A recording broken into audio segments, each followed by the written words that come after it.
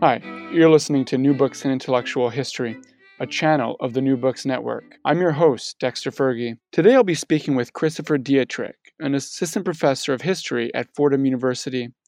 We will be talking about his new book, Oil Revolution, Anti-Colonial Elites, Sovereign Rights, and the Economic Culture of Decolonization. It was published last year by Cambridge University Press. Oil Revolution is an impressive feat of scholarship. In the book, Dietrich recounts a critical moment in global history, that of the early 1970s energy crisis or OPEC crisis, except he doesn't tell this story in terms familiar to most Americans. Rather, he provides a much less Western and much needed texture to the energy crisis by foregrounding oil elites from the Middle East and Latin America. He explores how these Global South elites overcame political and ideological differences and tried to transform a global economy that privileged Europe and the United States. The book should interest a broad audience, including scholars of U.S. foreign relations, the Global South, resource politics, global governance, and intellectual history. I hope you enjoy our conversation. I'm speaking with Chris Dietrich about his really smart new book called Oil Revolution, Anti-Colonial Elites, Sovereign Rights, and the Economic Culture of Decolonization. Welcome to the show, Chris. Thank you. Thanks for having me. Yeah, of course. Your book was an immense pleasure to read, and I learned just so much from it, so thank you. You're welcome. And so what drew you to becoming a historian? Well, I was always interested in history. I was a history major and an English major in college. And I was living in Mexico about a decade ago, maybe longer, and I was sort of thinking about what the next step was. And a good friend of mine was in grad school for history, and he sent me his master's thesis, and I really liked it, and I thought it was really interesting, and it looked like a lot of fun. So I took some time and applied to different history programs, and was fortunate enough that the University of Texas accepted me. Wonderful. And so your book is a really fascinating take on a story that I think most people will have some familiarity with.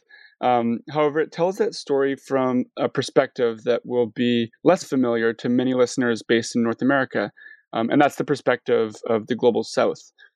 And that's even evident in your title, Oil Revolution, rather than Oil Crisis. Oil Revolution being a term used much more in the Global South than in the Global North. And so, what brought you to this topic in particular? Right. So, the energy crisis, or the oil shock, as we tend to call it, or the oil revolution, is a fascinating moment in the 1970s in international history and in diplomatic history. It's the largest transfer of wealth, the largest peaceful transfer of wealth, I believe, in human history. It's also the largest infusion of liquid capital in the history of modern capitalism. Wow! So that was it's a really important and interesting event. And I started studying it. I was initially interested in the 1982 debt crisis, but the scholarly literature wasn't as well developed on that, and the archives in the United States weren't readily available. They're still going through declassification now. So I moved back and thought about the causes of that debt crisis, and a lot of it had to do with high oil prices and investment. So I became interested in the energy crisis, and I set out initially to write a fairly traditional diplomatic history of U.S. foreign policy and energy security from the perspective of research in the Johnson Library, the Nixon Library, the Ford Library, and the Carter Library. But as I was doing that research, and that's most of what I wrote my dissertation on. But as I was doing that research, these actors associated with OPEC and the United Nations kept coming up again and again as sort of the main interlocutors with the U.S. government. and I thought that they were really interesting and that they were making interesting arguments. So I really became fascinated by the time I was finishing up graduate school and starting to work with the ideas behind the energy crisis. And I started digging, and I found a lot of what I thought was interesting stuff. And the result is the book. Well, that's great. So it changed quite a bit from the dissertation to the thing that I read. Yes, yeah, it really did. I took a couple of big research trips after I finished the dissertation. One to the OPEC Information Center in Vienna, which had a lot of sort of interesting internal discussions within the organization and among its member states. And I took another trip to the United Nations Archive in Geneva, as well as to the one here in New York, but that's just down the road from me. So I found interesting connections there that sort of formed a scaffolding, and then I realized more and more, and a lot of this was through interlibrary loan. I realized more and more that there are deep connections between OPEC as sort of a commercial enterprise and this sort of broader third worldist explosion that comes with decolonization and the creation of a new sort of international society in the 1950s and in the 1960s. Mm-hmm. Great. Well, let's get into the book. And so your book is filled with intellectuals and policymakers, especially from the global South. And just to help set the stage for the listeners, I was wondering if you could sketch for us who some of your actors are. Who were these oil elite? There's one person in particular that I think has a really interesting backstory, and that's Mahmoud Maghribi. So the U.S. educated, one-time in-house lawyer for SO Libya, who then went on to become the director of oil policy under Gaddafi in Libya. So who were these oil elite? Right. You've really nailed it in describing Maghribi, and I think that he's representative of a broader group of actors that I describe as anti-colonial elites, and the oil elites fall within that rubric. These are mostly lawyers, economists, some geologists, some professional policymakers and diplomats who were Western trained and end up representing either their home nations or OPEC in international discussions about oil. So other examples are Jamil Baroudi, who ends up being the permanent representative for Saudi Arabia at the United Nations. Abdul Rahman Pajwak is another example. He's the UN representative for Afghanistan. A really important one is Mohammed Salman, who becomes the director of the Arab League Petroleum Committee and then the oil minister for Iraq. Fuad Rouhani, who's the first Secretary General of OPEC. Francisco Parra, who's a Venezuelan economist who works for Arthur D. Little, and then moves from Arthur D. Little to OPEC in the 1960s. These are all actors that play key roles at one point or another in making what becomes a very influential argument by the late 1960s about the effect of decolonization on the practice of sovereignty in the international political economy. I really want to get into their ideas because that's something that your book does a really, really good job of doing, is like tracing the intellectual lineages and political contexts of a lot of these ideas.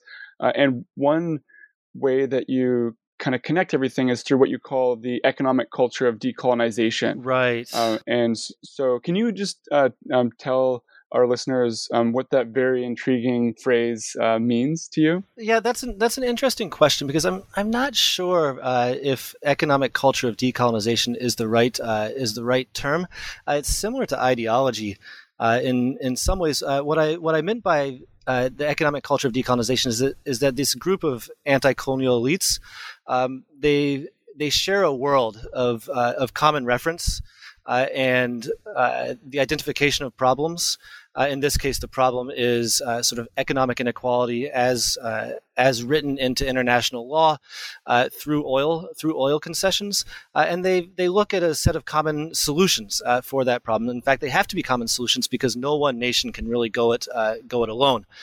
They understand that, so they look for solutions through sort of practices in the United Nations to support the right of sovereignty, what I describe as sovereign rights, as well as arguments about inequality that are based on terms of trade, and essentially, the Prebisch-Singer hypothesis, which is pushed forward in the United Nations in the 1950s, which argues that there's sort of a built-in structural inequality to the global economy, and in particular based on low prices for natural resources.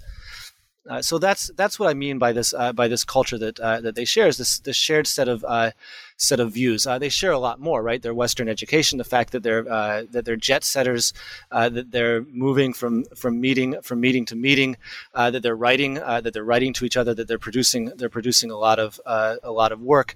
So it's not culture in the sense that we normally think of sort of deep cultural history, but I would argue that they're a unified group that shares a set of experiences and a worldview that could be defined as culture. Great. And what was the world that they encountered? That is like the world of oil extraction in like the 1940s, 50s, and 60s. Like what was the political economy of oil? Right. So this the world that they confronted has been very usefully described first by the oil historian Daniel Yergin, and then by others as the concessionary regime. There are a series of concessions signed mostly in the 1920s and 1930s that govern the oil production in the Middle East.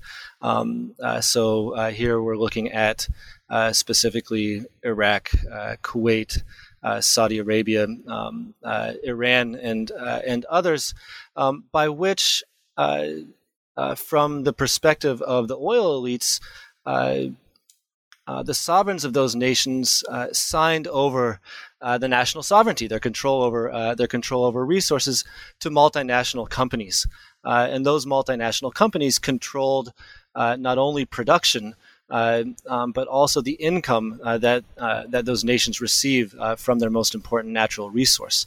So they're looking at that in the post-war era, in the post-World War II era, and they're looking for ways to amend or, for the most radical of them, overturn those contracts so they can get what they consider a fair deal for their oil.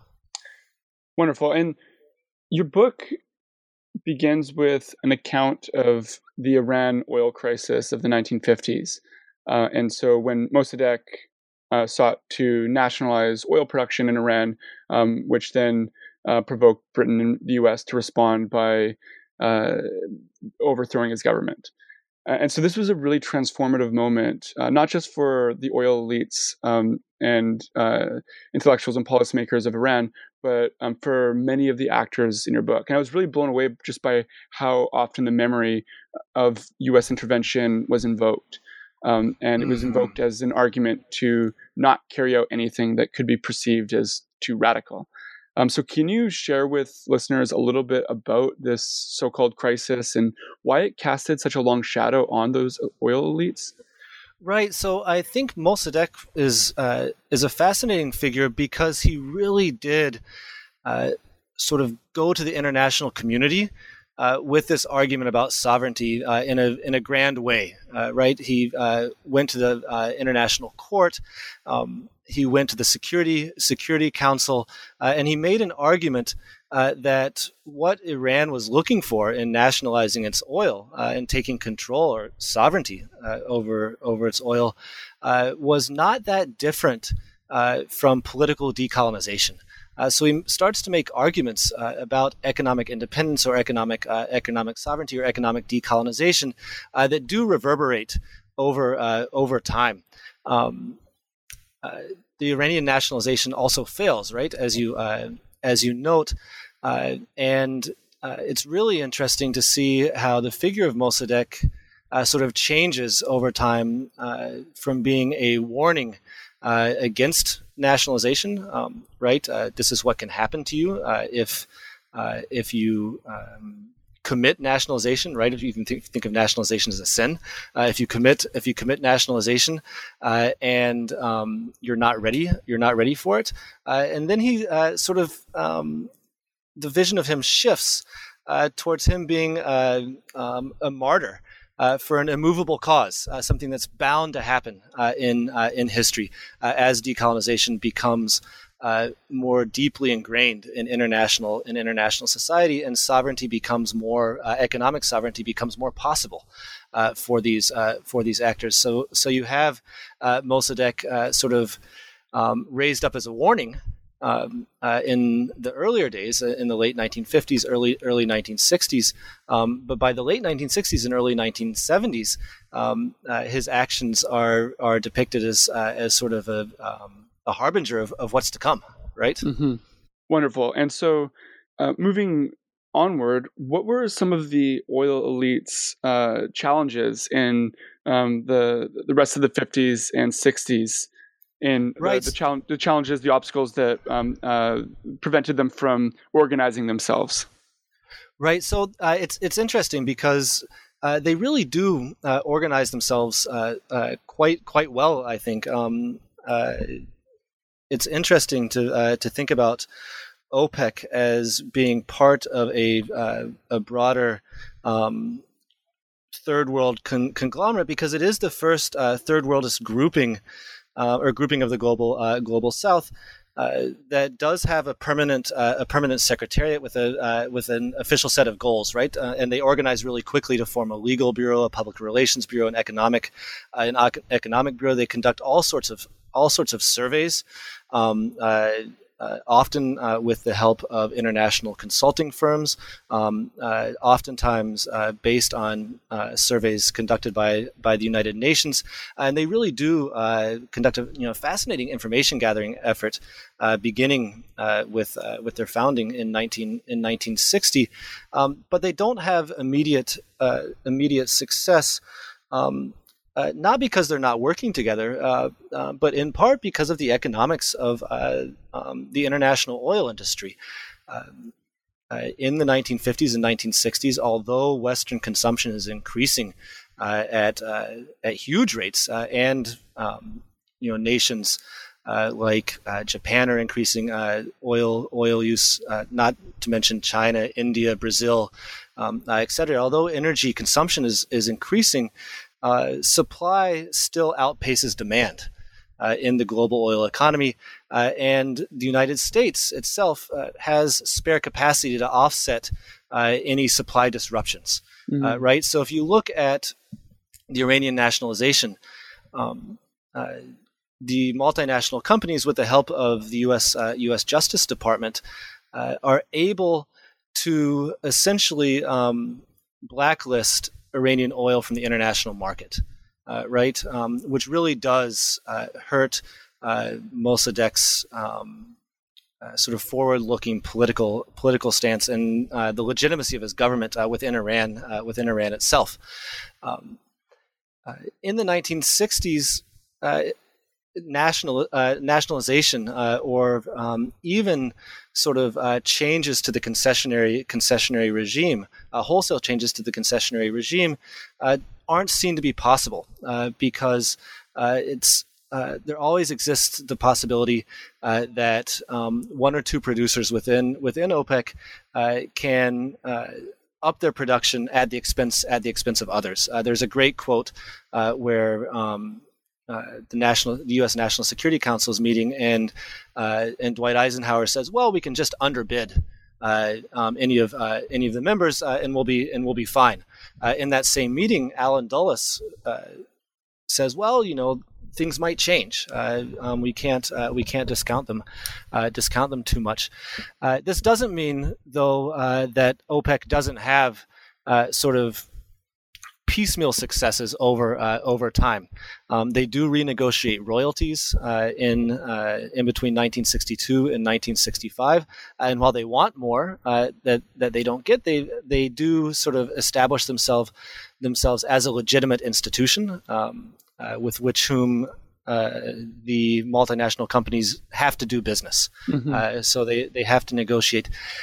There are also a number, and I take pains to point this out in the book. There are also a number of new concessions signed, especially with Libya, as well as with Iran and Saudi Arabia, in the late 1950s and early 1960s, that are on much better terms than the concessions that were signed in the 1920s and 1930s. Those terms become sort of a guide that other producers can follow and improve upon over time, and are really important to understand exactly what OPEC and the oil producers are pushing for in 1970 and after. Mm-hmm. Well, another question that I wanted to ask, which kind of relates to the last thing you were discussing about how like negotiations with between one country and a multinational sort of becomes like a model for other countries to emulate, and so there's this like circulation of models and information that plays a really, really key role in your book, especially in the discussion of sovereign rights and in relation to oil. So, multinational corporations had a much better information coordination and management system, and this enabled them to set prices among other powers. Well, and at the same time, many of your oil elites were aware of this and tried to create initiatives to challenge the sort of like the information dominance of the multinational corporations. And so, can you elaborate on this? Just the important role of information in your story? Yes, absolutely. So I start the story right after the Iran and Suez crises, and it was really interesting for me to see that the Arab League sent its president to the famous Bandung meeting, and that his records of that meeting emphasize the meeting of the Economic Bureau of the conference, at which they did discuss oil and low prices for natural resources in language that is a direct echo of Latin American arguments about unequal terms of trade and the need to overturn those unequal terms of trade. After that, and I found this out using mostly British documents, but some stuff that's just available in the public record. The Arab League does plan what becomes the first Arab Petroleum Congress, which meets in 1959, and there they do start to exchange information. Really important actors here include the Libyan oil minister, a guy named Anis Qasim, who had rewritten Libyan oil law in I think in 1954 and 1955 to reflect sort of the changes that he thought were necessary to the concessionary regime. So smaller concessions with a specific ending date to encourage the concessionaires, the companies working there, to work more quickly and produce more oil at the risk of losing their concessions. So already in the late 1950s, through the Arab Petroleum Congress, which is through the Arab League, this exchange of information is beginning. After the multinationals decide to lower posted prices to maintain their profits, and essentially lower the amount that they're paying to the host governments, a group of leaders who had met at the first Arab Petroleum Congress come together again in Baghdad Iraqi government invites them and form OPEC. And the first thing they do is start to gather information. And this is where they hire the Arthur D. Little firm to produce a report on the oil concessions. This is a report that's written by Francisco Parra, who's a Venezuelan economist who later is hired to work directly for OPEC and becomes sort of one of the main public voices for these arguments about sovereign rights, and later becomes OPEC Secretary General in 1968. But if you go to the OPEC Information Center, you can see that when by the time Parra is there, there's just this huge effort to try to get every single national oil law on the books and printed, so that others can read it. And here, I think they modeled themselves after the United Nations Permanent Sovereignty Committee, which did the same thing, but with all national laws and constitutions that tried to guarantee some form of economic sovereignty. So there are these huge sort of doomsday book information gathering efforts that are crucial not only to understanding the world that these elites inhabited, but to understand the problems that they faced and potential solutions for those. Yeah, that's really interesting. Can you elaborate a little bit about the position of OPEC and oil producing nations within the broader third worldist movement? Well, it's interesting. OPEC always tries to depict itself as being representative of a broader set of interests that has to do with economic sovereignty or sovereign rights, as they would have it.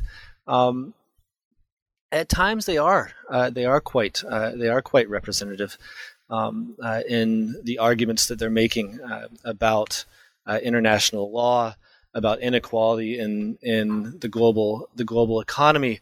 But oil is oftentimes left out when you have meetings of the UN Conference of Trade and Development, for example. And the oil producers, especially the ones with relatively small populations that have a lot of oil, aren't really representative of a broader set of third world problems. So there is a schism here about the question of how representative oil actually is, whether or not there is an oil exceptionalism, for lack of a better term, and you see that division between what Henry Kissinger describes in 1974 as the haves and the have-nots. You see that division becoming much clearer as oil prices go up, right? And this helps out. Obviously, it helps out the oil producers quite a bit, but it also creates the problem of debt and sovereign debt for many third world nations. So that schism between sovereignty and sovereign rights on the one hand and sovereign debt on another one, I think points to I guess a tension in this question of how representative OPEC actually is. Great. I think we're definitely going to talk more about that because that's a very key moment in your book. Right. So we're finally leading up to the oil revolution, and things start to sort of change like after the year 1970, just in terms of the solidarity that is shared among oil-producing nations, despite their various political differences. You even call the period from I think it's 71 to 73 as the heyday of oil power. And can you just say something a little bit about those changes that led to the growing sense of solidarity? Yeah, I can. It's an interesting set of events that leads to this moment. I think a key moment here that happens before that oftentimes we don't connect to the energy crisis is the 1967 Arab-Israeli War. I think that this changed a lot of the oil elite's perspectives on how much they could do and how quickly. I think it also plays a key role in a couple of sort of geopolitical stories that come together in 1970 and 1971 that really embolden the oil producers, whether they're Arab or not, whether they're concerned about the Arab-Israeli conflict, and at what level. So one of these is that as a result of the Six-Day War, and Iraqi pressure, as far as I can tell, conservative monarchies like Saudi Arabia and Libya, in particular, begin to move their investments out of the pound sterling, which exacerbates an economic crisis in Great Britain. And ultimately leads the British government to decide to pull out their forces east of Suez. In particular, of interest for me is in the Persian Gulf. This creates a vacuum. This is described by U.S. policymakers all the time as the British vacuum, which the Shah of Iran didn't really like because he said, "Well, there's not that much of a vacuum. I can fill it." This, in turn, leads the United States, as we know, to look at the Shah as a guardian of the Persian Gulf. This is part of the Nixon doctrine and the twin pillars policy, and all of that. And so the United States looks at Iran as well as Saudi Arabia as sort of new regional powers and military powers that will be responsible for maintaining stability in this crucial area. Iran is really good at using this and their need for military hardware to make arguments, especially to the Nixon administration, that the multinational oil companies need to yield a little bit in their intransigent attitude towards creating more income for Iran, and this sort of dovetails with a couple of other important events that lead up to this.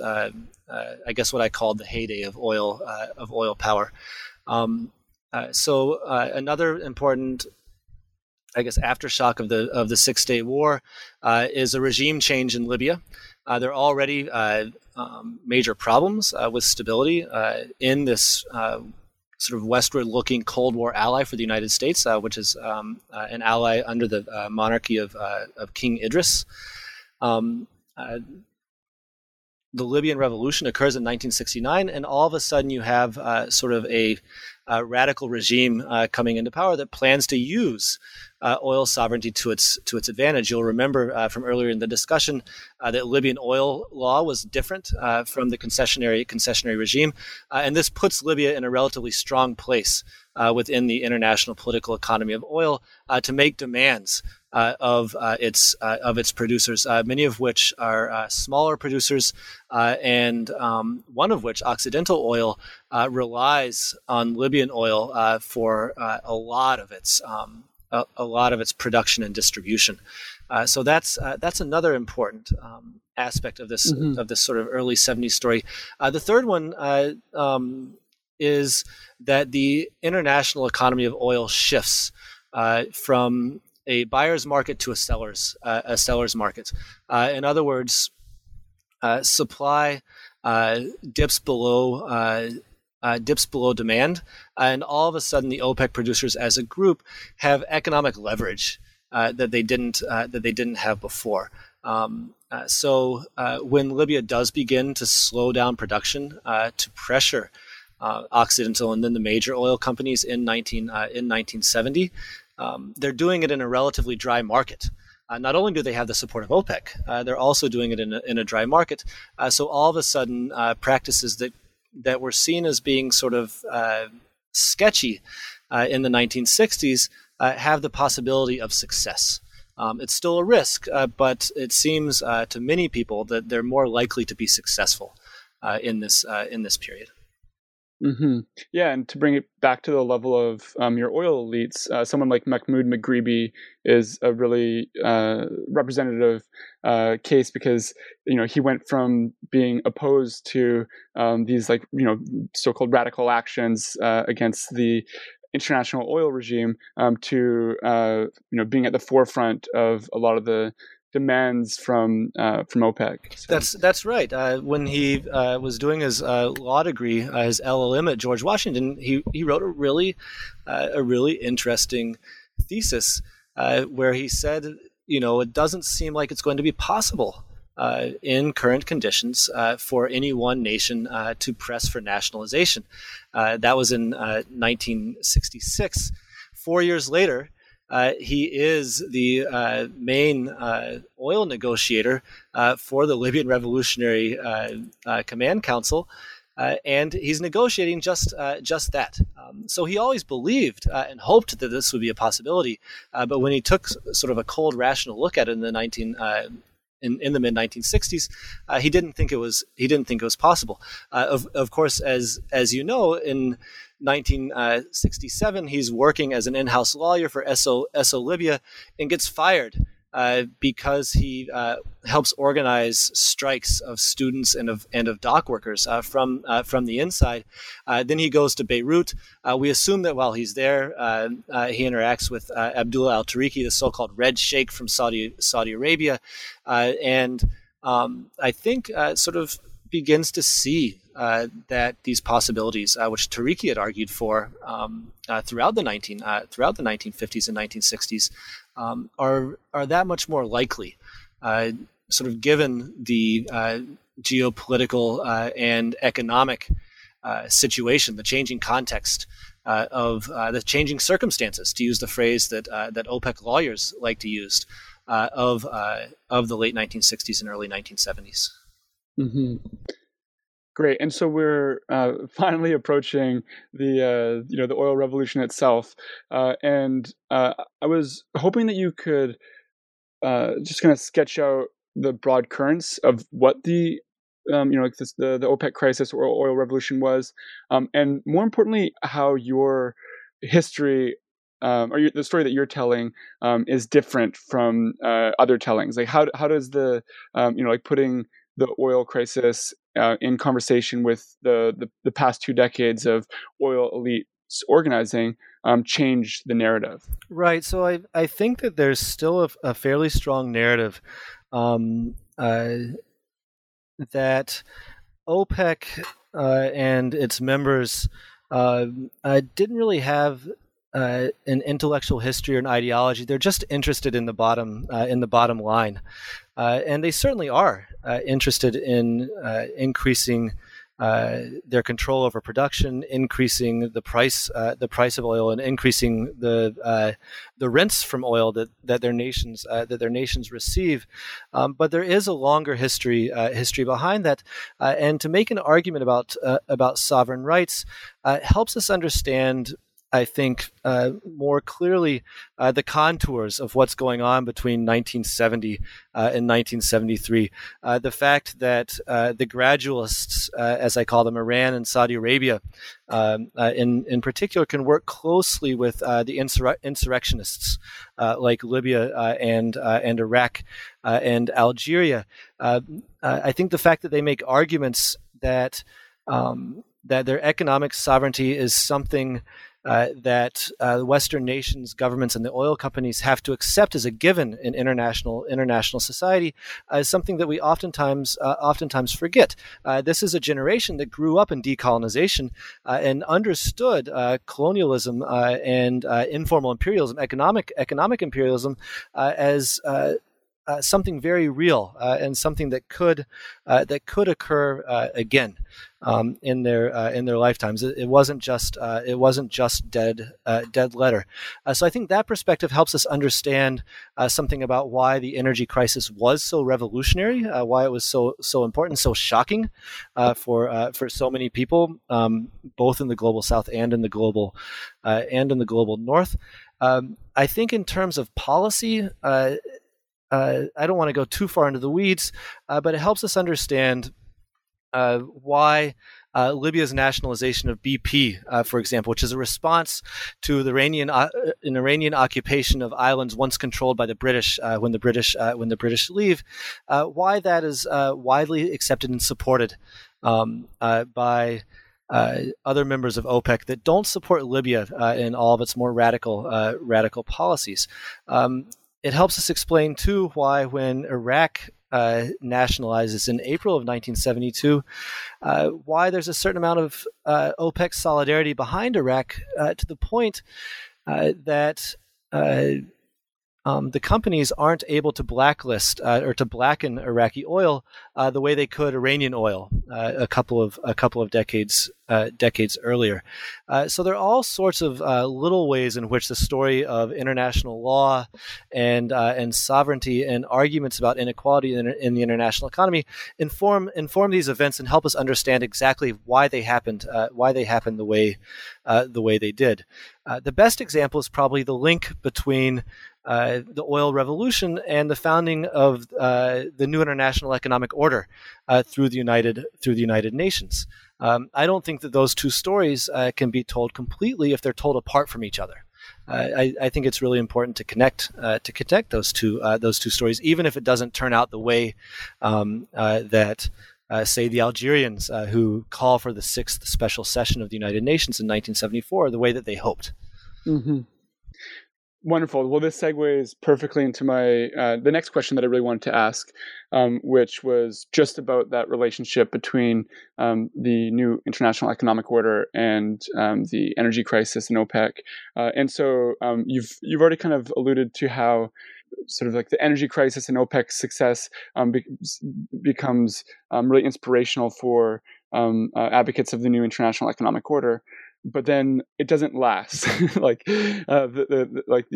tell this story together shows that OPEC's successes really undermined the new international economic order's ambitions. So can you discuss that a little bit? Yeah, I do feel like the new international economic order flares out fairly quickly. Although there's a lot of new scholarship on this. On these questions coming out now. Every time I go to the annual conference of the Society for Historians of American Foreign Relations, it seems like there's a couple of fascinating panels on these very questions. So I don't think the jury is in on anything that I've argued, but it does seem to me that. The new international economic order does sort of fail in its deeper challenge to structures of inequality, and this argument about sovereign rights, which is seen within those international lawyers who believe in it, and international economists as sort of a good counterpart to human rights. In fact, sort of a deeper challenge to structural inequality in the international economy than human rights could be. There is this sense of possibility.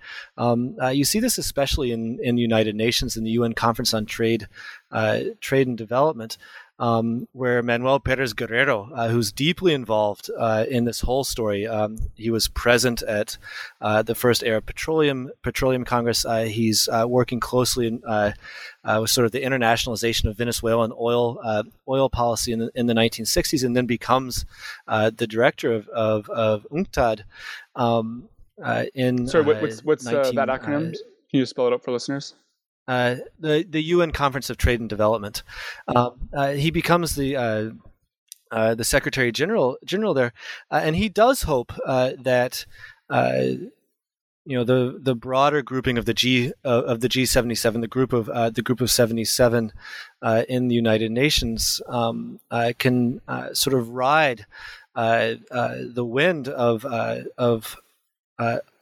the oil revolution to make arguments about structural adjustments, not neoliberal structural adjustments, but anti-colonial structural adjustments to the international economy through a series of meetings, and ultimately, even he himself admits. And one of my interesting finds was a letter that he wrote.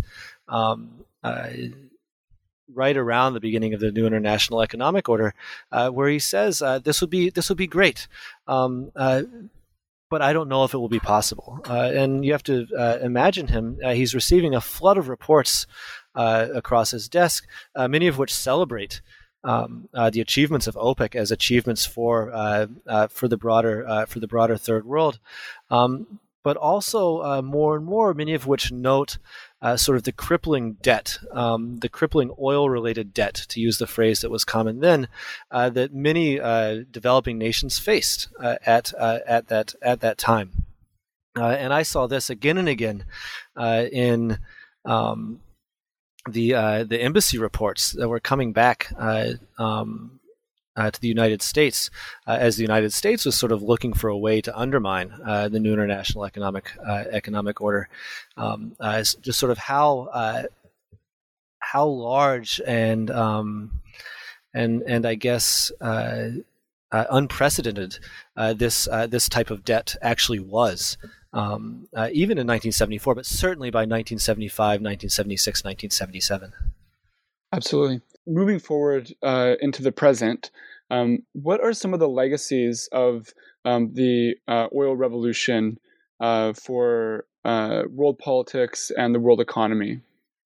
Well, I think again, I think there's still a lot of work on this to be done, and this is one of the exciting things about working on the 1970s and thinking about the 1980s is that the archival record is really starting to open up for diplomatic historians and international historians. I think that one of the most interesting questions that we can ask about this period is about the energy crisis, is how the energy crisis sort of shaped modern globalization. In some ways, globalization, at least when I look at some of the U.S. documents from this period, is depicted as a battle against sovereign rights. It's sort of the United States, I think, fairly consistently identifies nationalism, especially resource nationalism, as not only illegitimate, but as sort of an existential threat to global economic health. And I think once you start to think about that as an ideology, it becomes fairly easy to decipher specific policy pathways that are meant to undermine nationalism as a threat not only to global economic health, but sort of the columns of that global economic health, the most important one of which is a respect for private property. So I do think that there are really interesting outcomes to this that it doesn't seem to me that many of the oil elites had really thought of. There are a number of other ones that are quite interesting, but I think that's the most important one. Great. Well, I think that's a perfect way to wrap up the discussion about the book. So, what are you working on right now? That's a great question.